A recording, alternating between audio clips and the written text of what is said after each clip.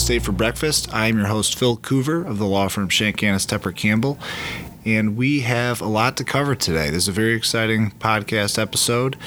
I just got back from ICSC Recon Conference in Las Vegas. So that is the International Council of Shopping Centers, and that is a conference that happens every year, and it is an enormous conference, and it occurs in May of each year, and there's 37,000 attendees, and I gotta say, it is the largest conference I have ever seen. So I'm going to want to talk about that briefly and just give a recap of what transpired, and then also talk about and then we'll move on to our guests, Andrew Calcutt and George Freeman of Sleeping Bear Capital. So I found this to be an incredibly exciting and rewarding experience to go to this conference. It is a conference made up of retailers, of landlords, of institutional investors, and really every company that you could possibly think of. When you walk through the leasing mall, you see every company that you see at shopping centers. It's almost like going to the mall. So you see McDonald's and Sbarro and Jersey Mike's Subs and Jimmy John's, and a lot of them have free samples, except for Starbucks, which oddly didn't have any coffee. But you walk through these malls, and these things are just football fields upon football fields of football fields. So there's one mall for the retailers and the brokers. There's another section for vendors, and which are companies that have add-on services they provide to the real estate industry. There's another section of the big institutional investors and the REITs that have a lot of real estate needs. And so all of these real estate professionals come together, and they all have meetings that are just lined up all day, where they're meeting with clients, potential clients, and their business partners. And I don't mean business partners in the sense of their own internal partners. I mean that all of these companies have partnerships and relationships with other companies that provide services, that they all work together in symbiosis. And so they meet together to talk about current projects they're working on, large-scale projects, long-term projects, big-picture projects of how they're going to work together and how they can provide strategic alliances, if you want to use some real estate jargon, to move forward over the next year. And it's a great opportunity for everyone to come together. So I found it a very rewarding experience to go to. You know, I would walk around, and as a lawyer, we would go out at night with some of the people in the industry, and people would say, well, what'd you do today? And I went to the conference. I find that the conference was an invigorating place to go. You're in this room full of people. It's just thriving and it's vibrant, and everyone is engaged in transactions and doing deals and getting to know each other. And I walked around. I saw Serena Williams speak, and I didn't realize she was pregnant when she won the Australian Open, which was incredible. I saw Steve Wozniak speak. He was also an excellent speaker. I saw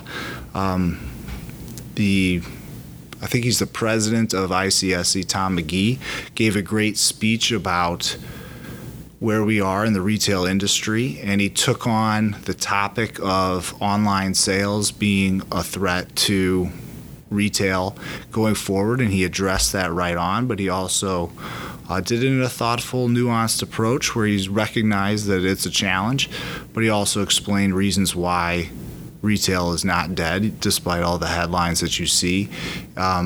His biggest point there was that the best sales years, or the years where a person is more apt to buy products, is they're in their 30s to 50s, and that's usually when they have kids. And the baby boomers have aged out of that generation, and the baby boomers were statistically a very large group, and now the millennials are aging into that generation, and now they're starting to buy homes, and they're starting to buy a lot of products. And so his point was that online sales, and he had various statistics. I'm just taking 2 points, but it was a very thoughtful approach. But his point was that millennials are coming, and that is a very large demographic. There's actually more millennials now than there are baby boomers. And there's a couple other reasons why he thought that while retail is shifting, brick and mortar stores will be around for a long time, and they provide a lot of value. and they'll still see a lot of sales. So I thought that was strong leadership for him to take that issue straight on. But anyway, I found it very rewarding to walk around and just see what everyone is doing. The Chainlinks area. The Chainlinks is a company which is actually a lot of companies are partners, and so they all work together. And that area was one of the larger areas, and it was almost like a more civilized trading room floor from the 80s, where you see all the traders walk around. Everyone was doing meetings. There's just tables and tables and rows of tables of people getting together to talk about projects. I also thought it was interesting just to walk around and see a lot of the companies had dioramas, or they had big models, that's a better word for it, of of major projects that they're working on that they like to showcase. And so I saw the McCaffrey Interests has the big project going on in Lincoln Park right now, which is the old children's hospital they've knocked down, and they had a big model of what it's going to look like when they put in the new towers and the new retail and the apartments, I believe, that they're going to be, and some condos that they're putting up in that area, and that was really cool to see.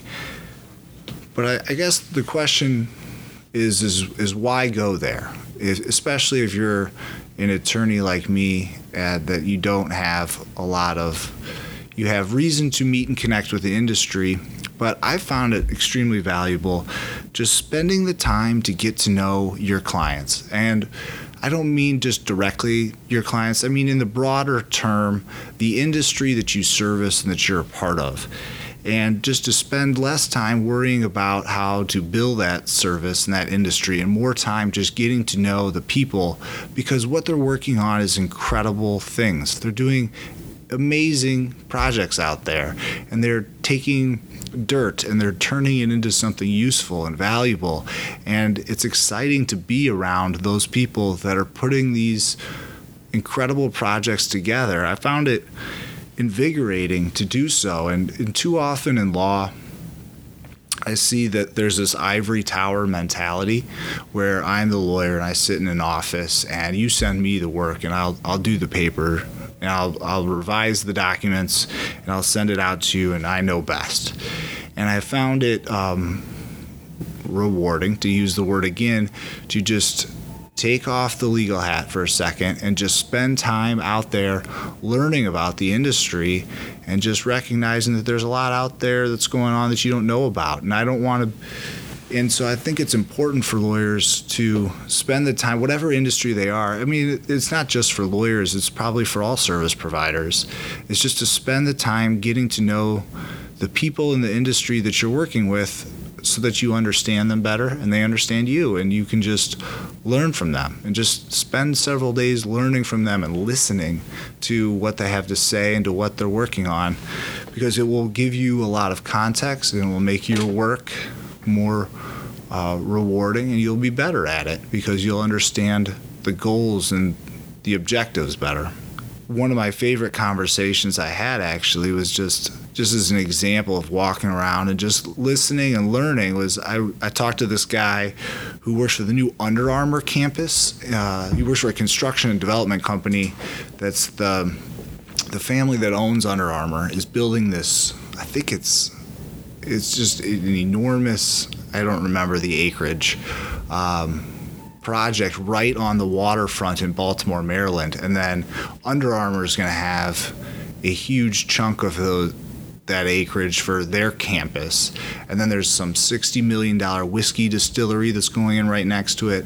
And there's going to be condos, and there's going to be upscale retail. And they had this huge diagram of what it was going to look like, and it lit up, and it did all these sorts of things when you took a look at it. And I thought that was secretly one of the coolest things I saw, because I sat there and talked to this guy for probably 20, 30 minutes, and he didn't even ask me for my business card. I didn't ask him for his business card. It was pure and it was natural. It was just two people talking about this really cool, really interesting project that was being developed. Similarly, I would encourage you to look up the Markthal Rotterdam project in the Netherlands. That shopping center won the Best of the Best award, and I took a virtual reality tour.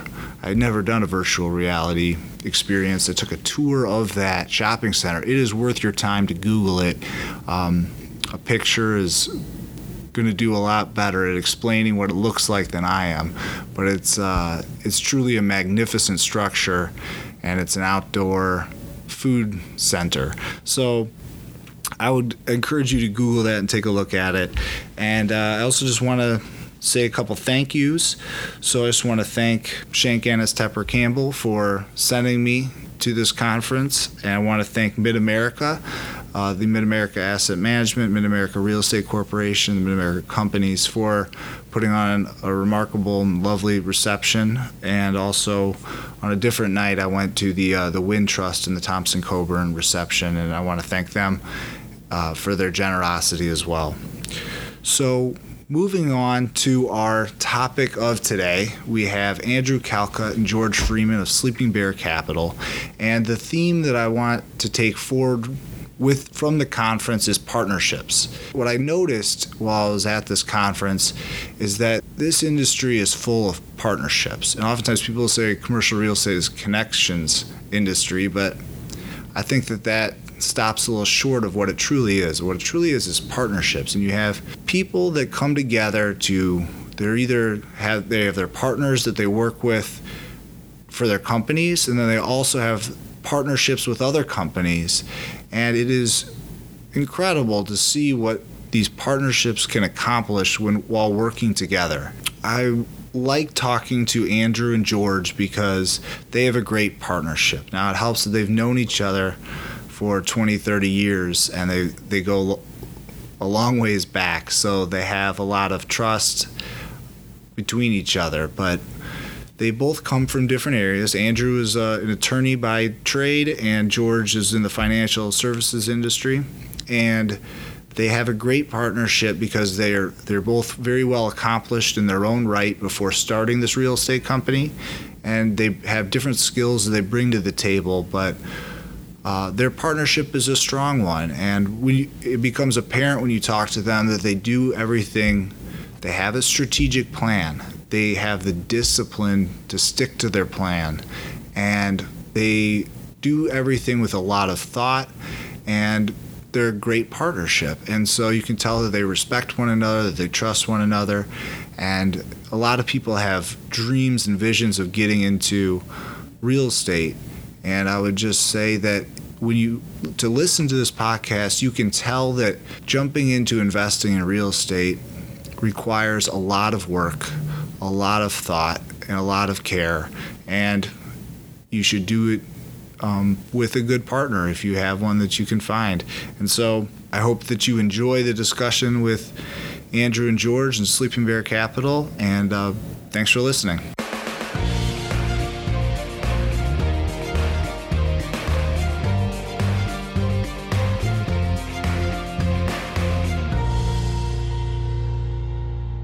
Good morning. This is Real Estate for Breakfast, and I am joined today by Sleeping Bear Capital, LLC. So I have Andrew Calcutt and George Freeman, who are the two co-founders and principals of the firm. And we're joined to talk about what their vision is, what their goal is, how the company is. So, gentlemen, how long has the company been in business? 4 years, not directly or always under the name Sleeping Bear Capital, but the mission, the foundation of the company, we bought our first property in August of 2012. And let's talk about the name, Sleeping Bear Capital. I'm assuming that's a nod to Northern Michigan? It is. We're both from Traverse City, Michigan, small town America, moved to Chicago, the big city, for a little more action. Well, where are you guys finding your action? What are you looking for in terms of properties, and what is your business trying to accomplish? Morning, Phil. It's basically been the same thing we've done since the beginning, which we're trying to find quality buildings quality in the end, trying to find buildings that, in the maybe 6 to 30 unit range, in some of the, quote unquote tougher neighborhoods of Chicago, ones that we can buy at the right price so that we can kind of execute our model, which is full renovations of these buildings to create a best-in-class style apartment compared to the rest of the product in these areas. So a little bit fewer opportunities today than there were 4 years ago, but we still think there's quite a bit out there to go after. So let's talk about that, because I was talking with Andrew before you came in, George. So you guys are looking for properties that's mostly on the south side of Chicago, residential units, residential properties, like you said, 6 to 30 units, but you're seeing out there that it's a little bit harder to find deals. Why is that? Foreclosure rates are down across the market. It's harder to find distressed and REO properties from banks. The inventory with banks, who we traditionally buy our deals from as REO property, the inventory in their systems is way down, and it's been declining for the last 4 years.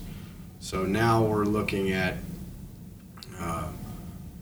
loans to purchase where we finish the foreclosure for banks. We've always looked at those deals, but they weren't necessary to do. But now they're getting more necessary because it's harder to find the actual REO assets. So we would be the ones to take them through the foreclosure process and take the property back as the bank, and then keep it and renovate it and manage it long term. A lot of the low-hanging fruit have been gone for quite some time. So what we're seeing is it's just more time, more deals that you have to sift through in order to find one that's feasible and a quality investment. 4 years ago it might have been we look at 20 deals for every 2 or 3 that we have a real shot of diving into and potentially purchasing. Now that number is probably 2 or 3 times that. So it's just it's a bigger pile of it's a smaller pile, but more deals that we have to look through, that we have to kind of spend time on, with a smaller percentage that are deals that fit in our buckets of what we want to be doing. To add more specificity, I looked at my spreadsheet yesterday. I think there were about 85 deals that we've analyzed, and we've done 1 since I started tracking those 85 deals. I think that's a testament to your guys' approach, and that's one of the reasons why I wanted to have you on the podcast, is because you guys have this very thoughtful, measured approach. You know what you're going for, and you've selected the south side of Chicago to invest in, and that's sort of your model and where you're looking. And I know that was done by choice, and so we've had people on the podcast to talk about the competition in downtown, the north side, the west loop, but it's interesting. So you guys are seeing a lot of competition down on the south side for distressed properties, but are you looking for properties that are completely abandoned in order to renovate them and then lease them out, or are you looking for properties that are partially rented out, they're just good value? So I'll give you an example. Today I went and looked at 2 properties. The first property was completely vacant. It's been vacant for at least 3 years. It's a 10-unit apartment building, brick, 3 stories, mostly 2-bedroom units. It's in Englewood, a very difficult pocket of Englewood. A lot of abandoned homes around there, abandoned commercial buildings around there. There's an abandoned church that abuts the property. So that's one building. Then from there I went further west into Chicago Lawn and looked at another 10-unit apartment building which had 8 occupied units and 2 vacant units. Pretty good condition. It's being sold by a Canadian group that got very aggressive about 4 years ago in the Chicago market because they could not find the returns in Canada. They linked up with a property management company and a construction company in Chicago, and this building has not performed the way they expected, and so they're getting rid of it. The first one that I mentioned, the abandoned property, was taken over by a nonprofit bank through a contract with the city to take it back and find an owner for it. It's a much more challenging deal. The abandoned property, it's going to take a lot more money to renovate it and a lot more energy to manage it and fill it up with people. So what attracts you to those types of properties? Well, I mean, so we can kind of back up and talk a little bit more about what we do when we buy a property. I mean, our perfect deal is, dollars and cents economics put aside for a minute is, we've got a vacant, secure property with a mix of 2 and 3 bedroom units in a pocket that we are comfortable in, and we can go in and do a pretty thorough renovation of the property. So that's, typically we're tearing the roof off, we're replacing 100% of the windows, we're either completely refinishing or replacing all of the floors in the building. We're gutting all the kitchens and bathrooms, putting in, espresso ply box cabinets and granite countertops and really nice tile bathrooms with new vanities, and making these apartments really, really nice, which is uncommon for a lot of these neighborhoods. So our goal is to attract, have the best units in the neighborhood and attract the best tenants in these neighborhoods because we have the best apartments. Sure. And then you have people that get in these great apartments, and they're good people, and they know that 90% of the product in the markets in the areas they want to live is not the quality that we have, so they don't ever want to leave. That's kind of how our high-level model works. So we can maintain occupancy levels that are probably more on par with much less distressed neighborhoods than the ones that, compared to a lot of our competition in those markets. And through George is the numbers tracker. I say I'm more the muscle with a smaller brain. But through the numbers tracking that he does in the bookkeeping, we keep our economic occupancy rate above 98%, which versus our competition, we'd be in the top 1 percentile of our competition in terms of vacancy. Yeah, I would imagine across the city you'd be in pretty high regard there. I think from apartment buildings in Bucktown, Lincoln Park, the West Loop, we'd have similar vacancy rates to neighborhoods like that. But that's also a testament to our social model, which is changing neighborhoods, reviving neighborhoods, revitalizing neighborhoods, making them better. For decades and decades, people have been talking about a high need for affordable housing in the United States, quality affordable housing, and we're providing that product. For a long time, since somebody was able to take a picture of a tenement home back in the 1920s, affordable housing really was a need, a necessity, but we built projects that turned into disaster zones, literal war zones. Now that's passé. Humanity, we realized that projects were not the answer to the problem. The answer to the problem is quality affordable housing that's not a high-rise. We're talking about low-rise residential properties where people can live and not have to fear that an entire floor is going to be taken over by a gang. And so, here we are now in 2017, 100 years, almost 100 years post-Depression, and we're providing quality, affordable housing. So there's a social model there, and there's also an economic model. They both work together in synergy. Yeah, it's fantastic. I love what you guys are doing. You're buying property in places that really need it, and you're building them up and renovating them to quality living standards, and then leasing them out. And as long as you get the good tenants in there, which you've been able to do, it works for all parties.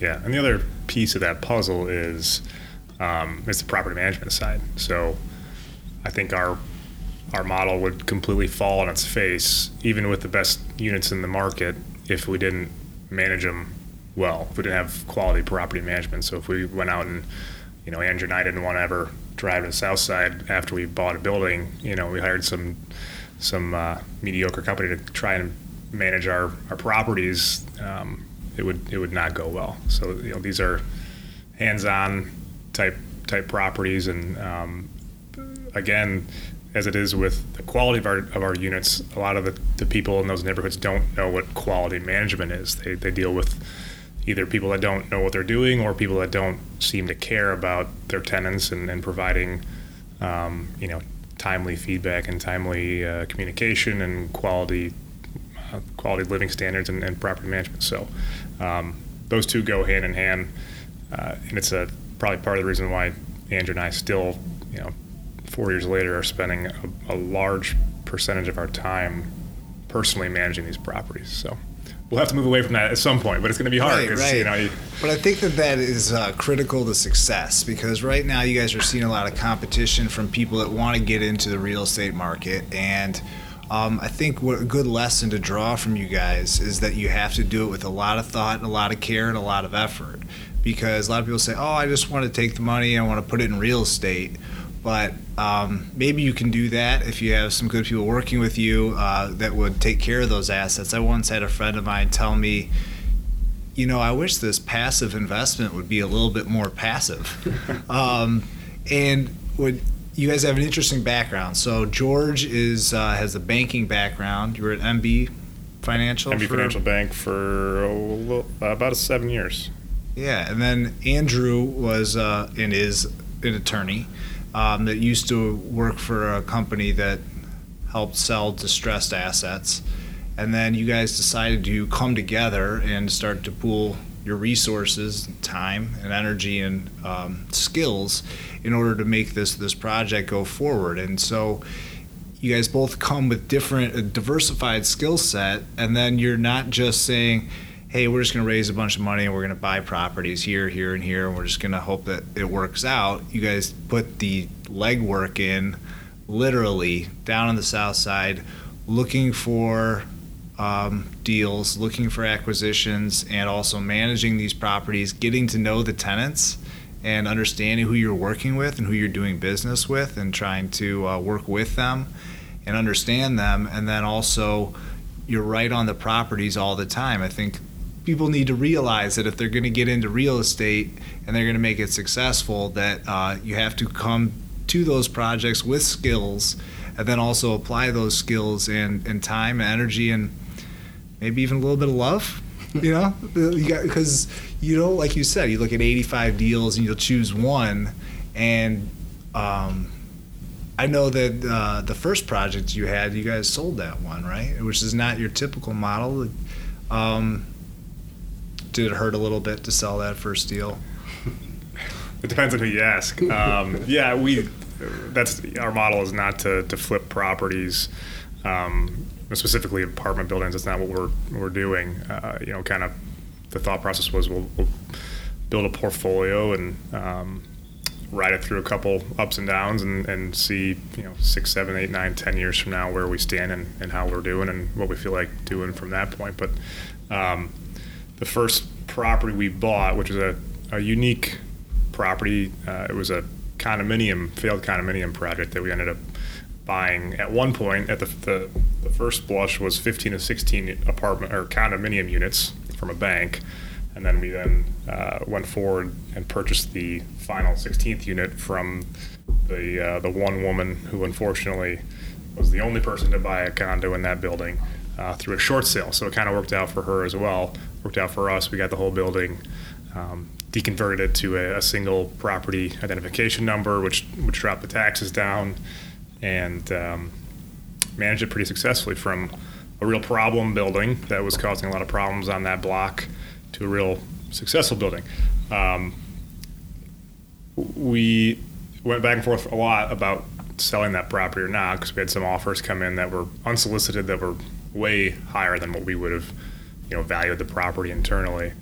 And I don't know, probably 6 months, 7 months of deliberation between the two of us, we finally decided to cut ties with it. That was the only project that we owned that we didn't do all of the renovations ourselves. So that was kind of my one piece to my argument was, hey, we don't know the guts of this building as well as we know the guts of all our other buildings. Right. And this building was done, 6, 7, 8, 9 years ago. We're going to maybe potentially hit some CapEx problems here. I'll kind of clean the plate and have only our properties that we've renovated. So that was my piece, but it worked out to be a really good deal. I definitely was not in favor of selling the building, but economically it made sense for us to be able to do more deals in the future and buy more buildings and change the face of neighborhoods. It made sense to sell that. The price was pretty sweet. Just to give you an idea, we don't mind talking about numbers. I think it's more interesting for the listener. Somebody in between 2004 and 2006 dumped somewhere in the realm of $1.5 million to $2 million into a building. Where was it? In South Shore, a neighborhood that's nicknamed Terror Town. Some others would call it Over East. It's pretty far east in South Shore. Parts of South Shore are nicknamed Terror Town. Not all. It's very small. South Shore is a very large neighborhood in Chicago, but would be in kind of the middle of South Shore. I don't want to give the address away, but sure. Someone spent a lot of money renovating it. One of the partners took off. He was may have taken off to Brazil, Eastern Europe, who knows where he left. And left a large obligation to his partner, who then lost it back to the bank, who had loaned him an extraordinary amount of money to do a condo deal, probably on the small chance that Chicago was going to get the Olympics, and Jackson Park was going to be a huge hub for the Olympics.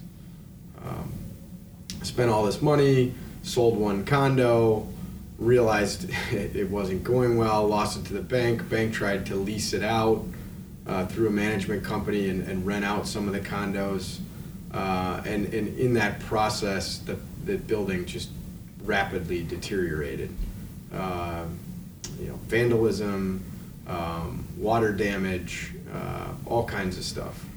So when we came in, we ended up buying the building for $350,000. Wow. So you can imagine a building that at one point had $1.5 million to $2 million of renovation was bought for less than a third of that cost. We put about $100,000. That includes buying the 16th condominium. We put about $100,000 into the property, and we financed it with a bank. This was done all cash. We financed it with a bank, and they valued the property when we were finished, adding value and leasing the apartments out to good tenants at $750,000.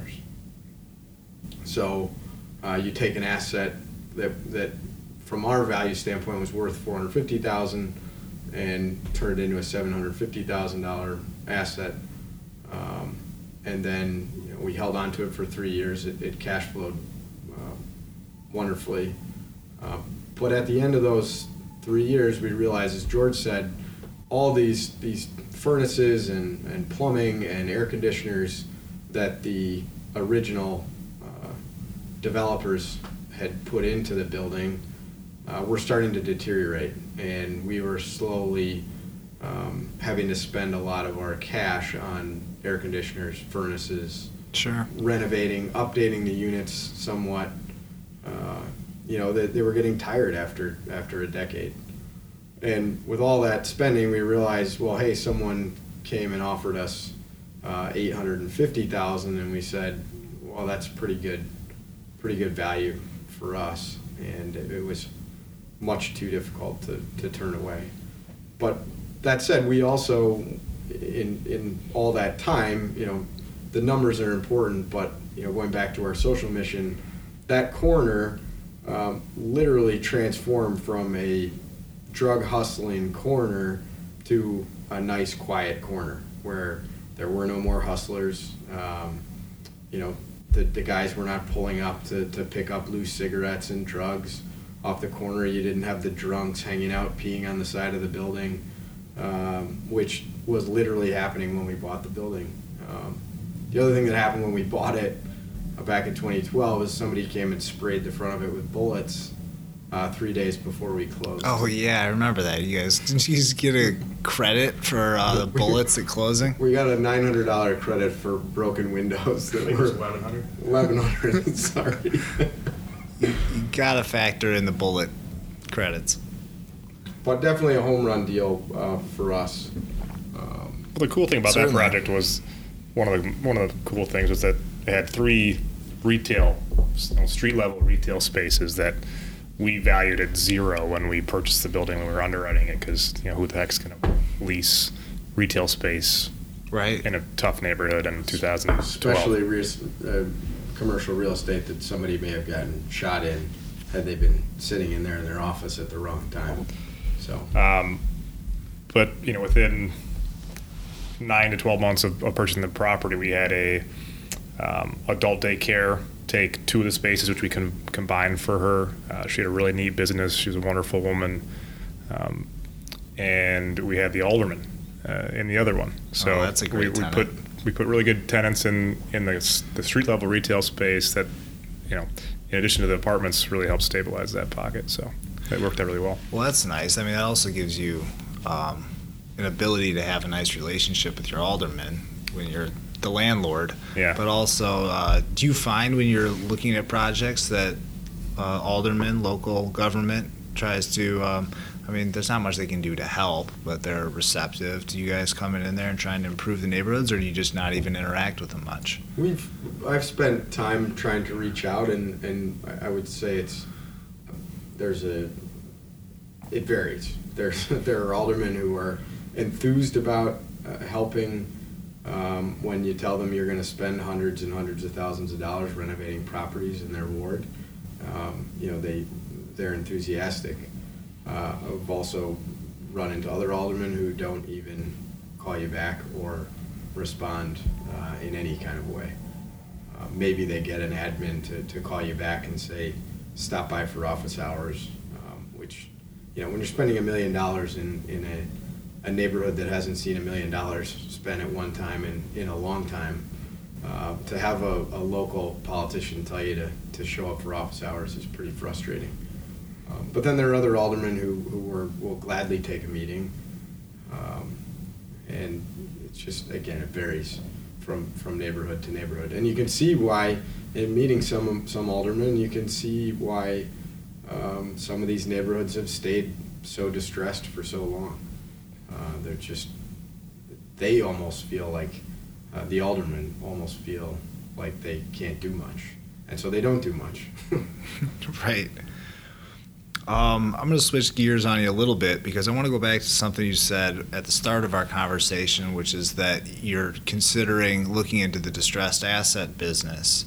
And I know, Andrew, that's where you got started in your legal career. And thank you recently for introducing me to the Clark Street Capital group. We're going to have the founder of that company come speak at the Chicago Bar Association's Commercial Litigation Committee. They're putting on a seminar on April 11th. If anyone out there would like to come watch it on distressed asset buying and also the legal process. I'm the vice chair of that committee, so that's why I'm helping put it together. But let's talk about buying distressed assets, because that's a different animal than what you've been dealing with. So just for the listeners, buying parcel of property, you buy the property with the improvements, which is the building that's on it.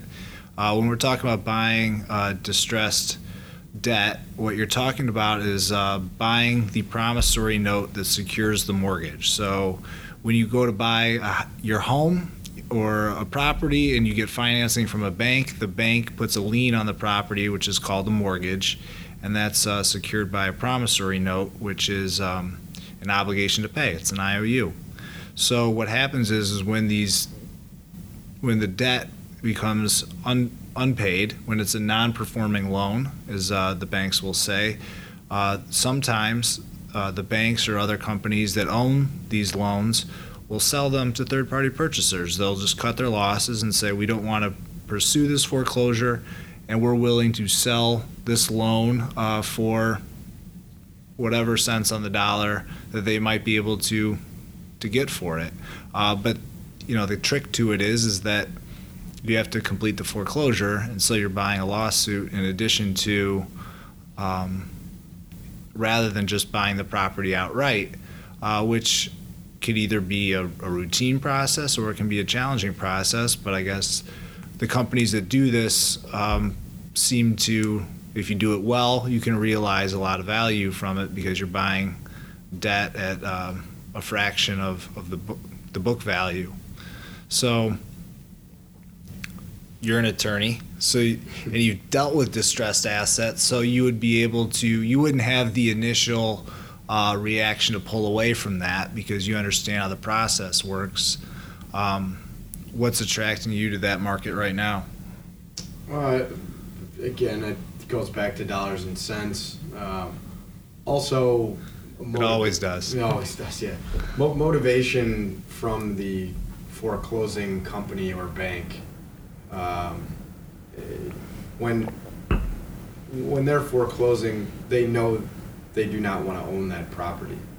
And so the prospect of them owning the property or wanting to own the property is limited. So they want to get either finish the foreclosure and dump the thing, or oftentimes, like you said, they're willing to get rid of it even pre-foreclosure. Sometimes, but oftentimes, banks are willing to unload loans even before they file a foreclosure action against a non-paying borrower.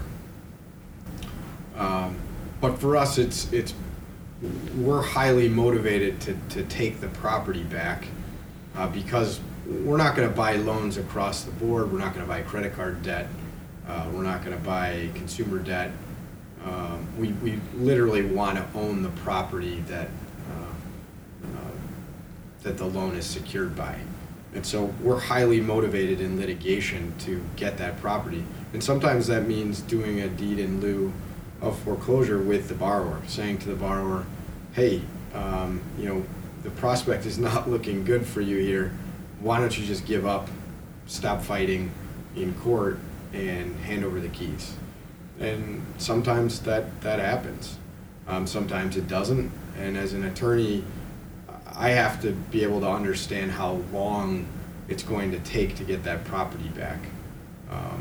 And if you don't understand how long it's going to take to get the property back, you could have anywhere from $50,000 to hundreds of millions of dollars sitting there waiting until you get the property back. And that money is not earning anything. It's just sitting there because you've bought the loan. You own the loan, but now you're just bleeding money as you fight the foreclosure. And you're probably paying the real estate taxes because if the borrower is not paying the loan, they're not paying the real estate taxes, which is its own way that its own lien on the property. It could be something that you're going to have to pay the real estate taxes eventually if you buy the note in order to protect the property from your rights to foreclose on the property. But I like your point about pursuing the borrower. If your goal is just to get the property back and not to chase the borrower for what's called a deficiency judgment, not to try to pin the rest of the debt on the borrower and chase that person and get them to pay up, you just want the property back, you have an opportunity there to really decrease your litigation costs and increase the time to obtain the title. And also, for me, understanding the building itself, understanding the asset, behind the loan and going to the property and often just knocking on the door and talking to tenants, saying, hey, what's going on here? Are you paying your rent?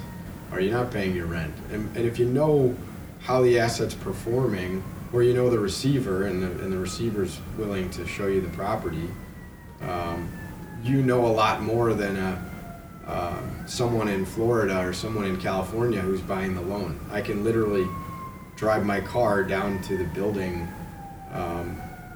and look at it and know what the true value of that property is. Oftentimes when bigger companies buy these pools of loans, they only analyze the metrics, and they do look at the buildings, but they often don't get down in the nitty-gritty and really understand who's paying rent and who's not, and who's living there, what's going on, is there gang activity, is there drug dealing, whatever. So that's a big part of how we can be successful doing that. And we have been successful once in doing that. Sure. I mean, in any market, if you're competing against other buyers, but you have greater knowledge and greater information on the assets, then that gives you an advantage. So being local and understanding the neighborhoods and the buildings, being able to go take a look at things, gives you an advantage over the institutional buyers of distressed debts. Just like you said, just drive down there and take a look at it. Yeah. Well, again, our goal is to own the property, so the first thing we have to do in analyzing a loan that we're potentially buying is figure out what the property is worth to us in its current state, or a year from now if we take a long time to get through the foreclosure process. So we kind of back into that number, what would we pay for this property today if it were for sale? And then we say, okay, what's it going to cost us in legal expenses to finish this foreclosure? How much time is it going to take to do this? Factor in all the carrying costs, real estate taxes, insurance, all the stuff that you're going to incur during that time frame.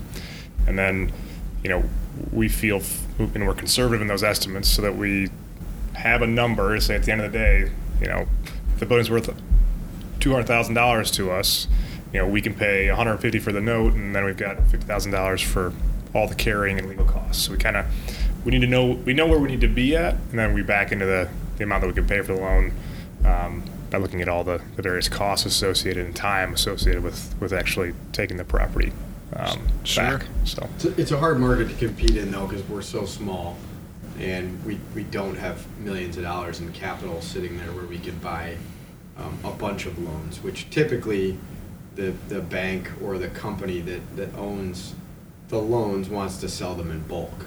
So they'll find 50 or 25 or 100 or more distressed loans that aren't doing very well on their portfolio, and they'll sell them off in bulk.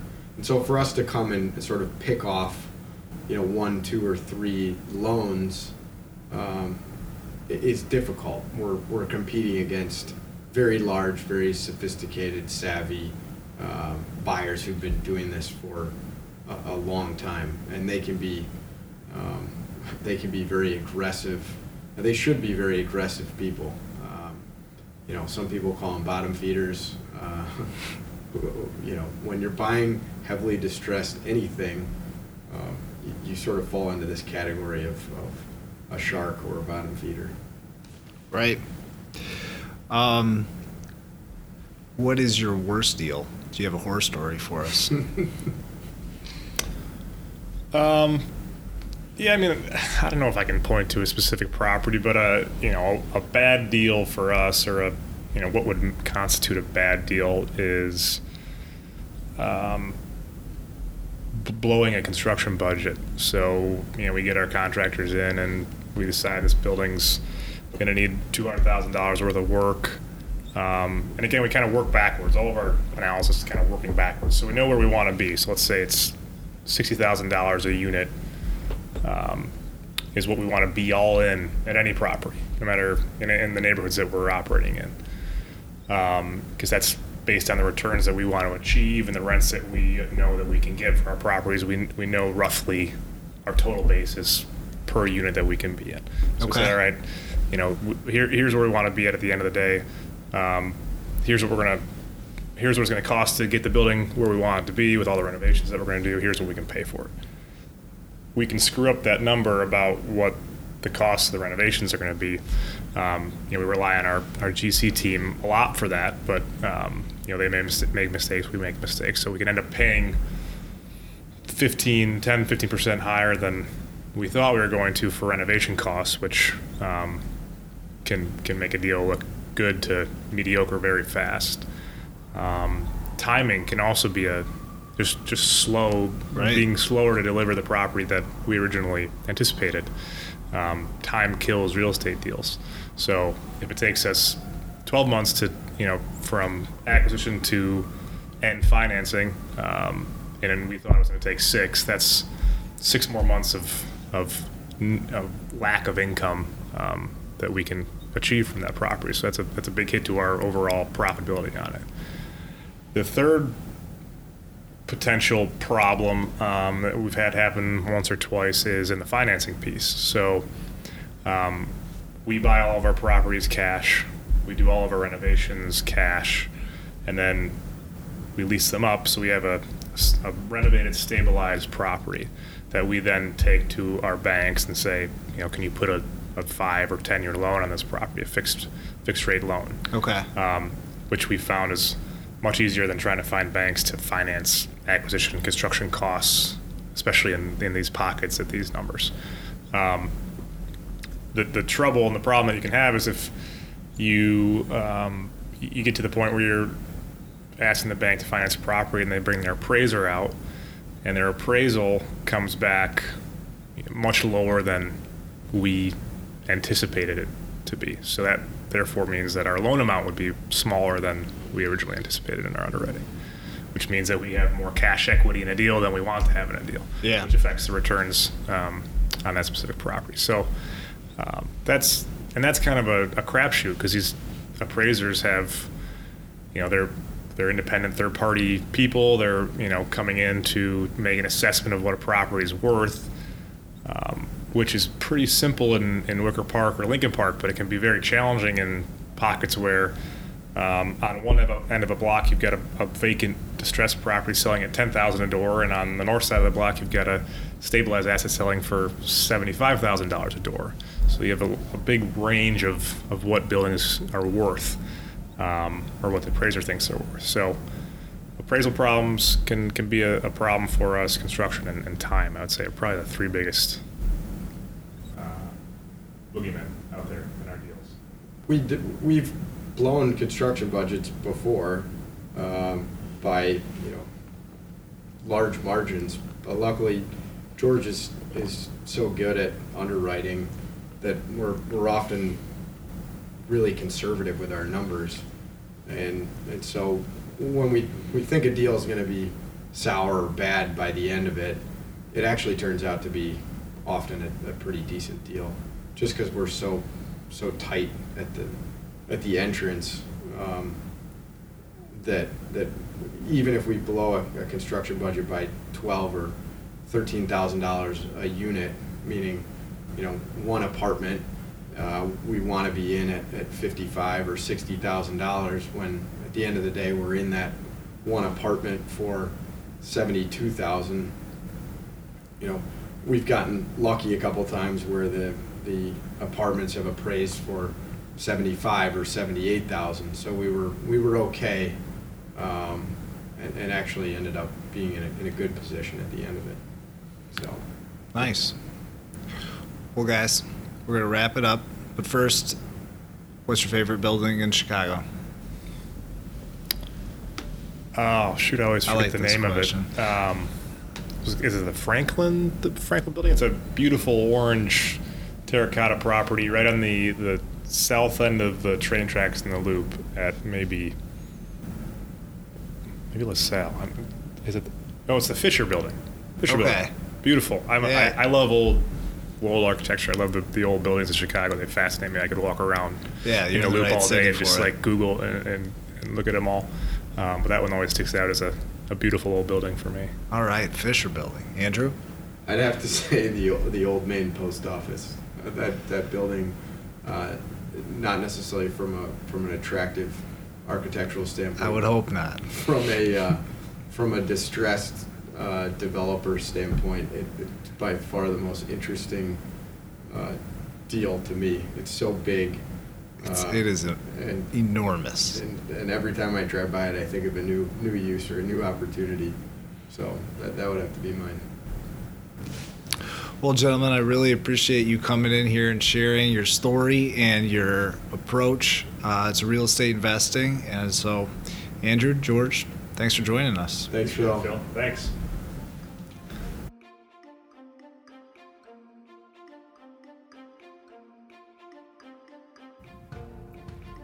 Nothing contained in this podcast shall constitute financial, investment, legal, and/or professional advice. No professional relationship of any kind is created between you and the podcast host or guests. You are urged to speak with your financial, investment, or legal advisors before making any investment or legal decisions. Furthermore, the opinions expressed in this podcast are not necessarily the opinions of the SATC Solutions Center, Shank-Annis Tepper Campbell, or any of its employees. This podcast is created by the host and guests' individual capacities. All opinions on this podcast are or have been rendered based on specific facts under certain conditions and are subject to certain assumptions and may not and should not be used or relied upon for any other purpose, including but not limited to for use in or in connection with any investment purposes or legal proceeding.